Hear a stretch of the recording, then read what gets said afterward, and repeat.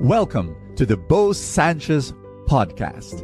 And my prayer is that through these powerful messages, you will live an abundant life.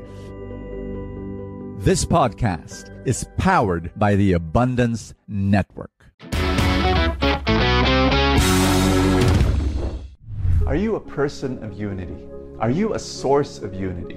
Like when you are in a group, you're in a room, are you a source of bringing together people because of your humility, because of the way you accept people, because of the way you respect people? Or are you a person of disunity? You are a source of division and of conflict, that when you are in a room, conflict happens.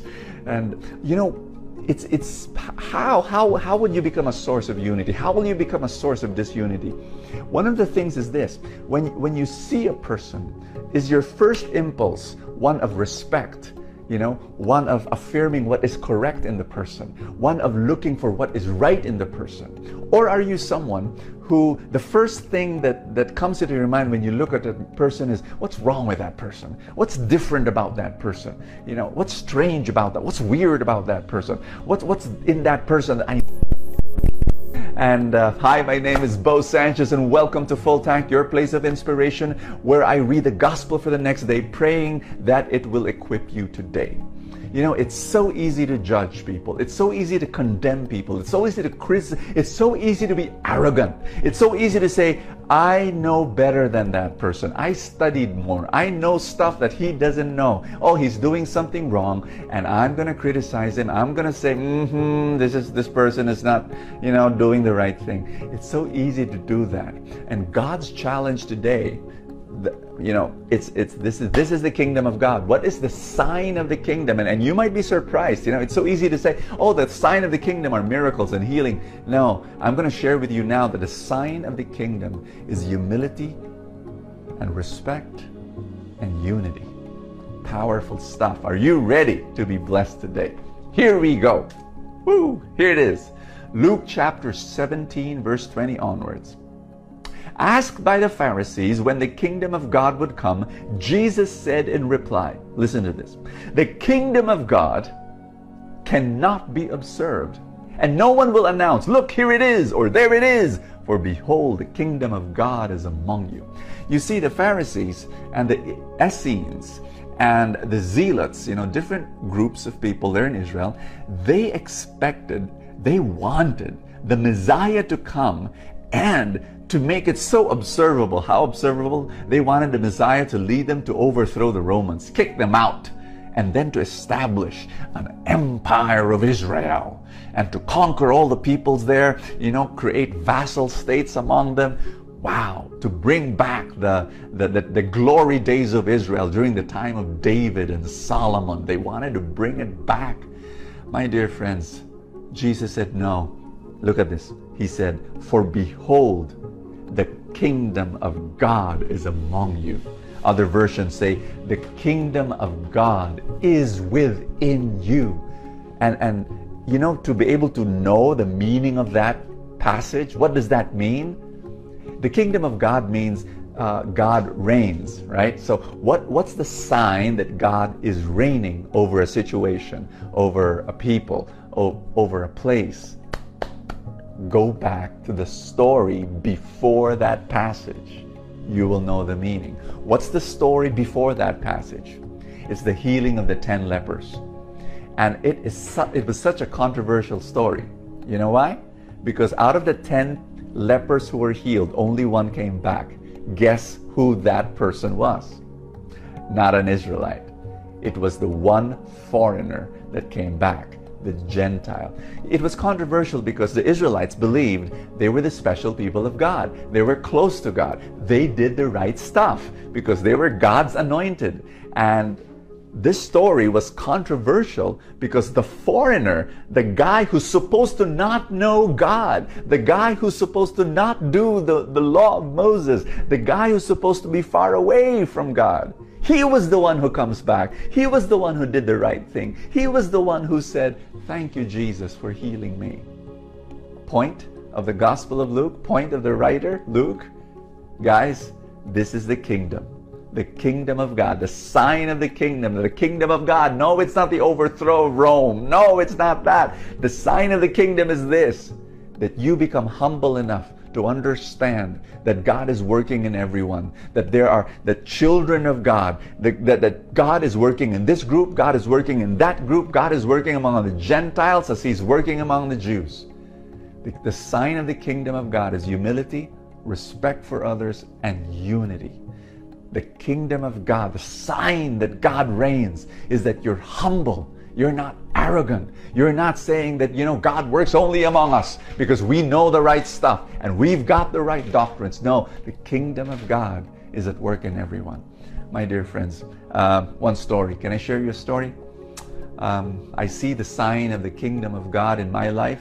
Around 8 years ago, I got to know someone. I'm not going to tell you his name because he gets flack because of my friendship with him. 8 years ago, I became a friend. We became friends, and he's a pastor. He is a Protestant pastor. He's evangelical. He's born again. But he's not just a pastor of one church. He's actually a pastor of pastors. He pastors many churches here and around the world. And he coaches pastors about hundreds, I'm telling you, hundreds of churches he's been able to bless and impact, all born again churches. But guess what? We're good friends.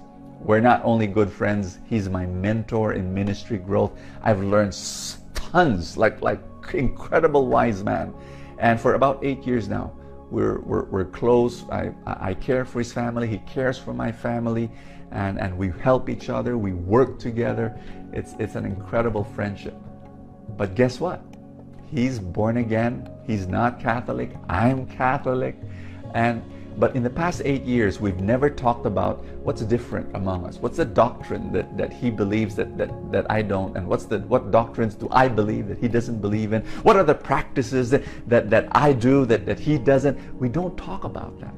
We talk only about what unites us, Jesus, and our passion to serve Him, and our passion to make Him known, and our passion to build the kingdom of God in this world. And we love each other and we work each other. That's a sign of the kingdom of God. Unity, humility, respect for one another. And I pray that God does something in your life. I pray that in your office, in your family, you gain the humility of Jesus. You gain the ability to respect other people. The ability to say, yes, God is working in my life, but God is also working in other people's life.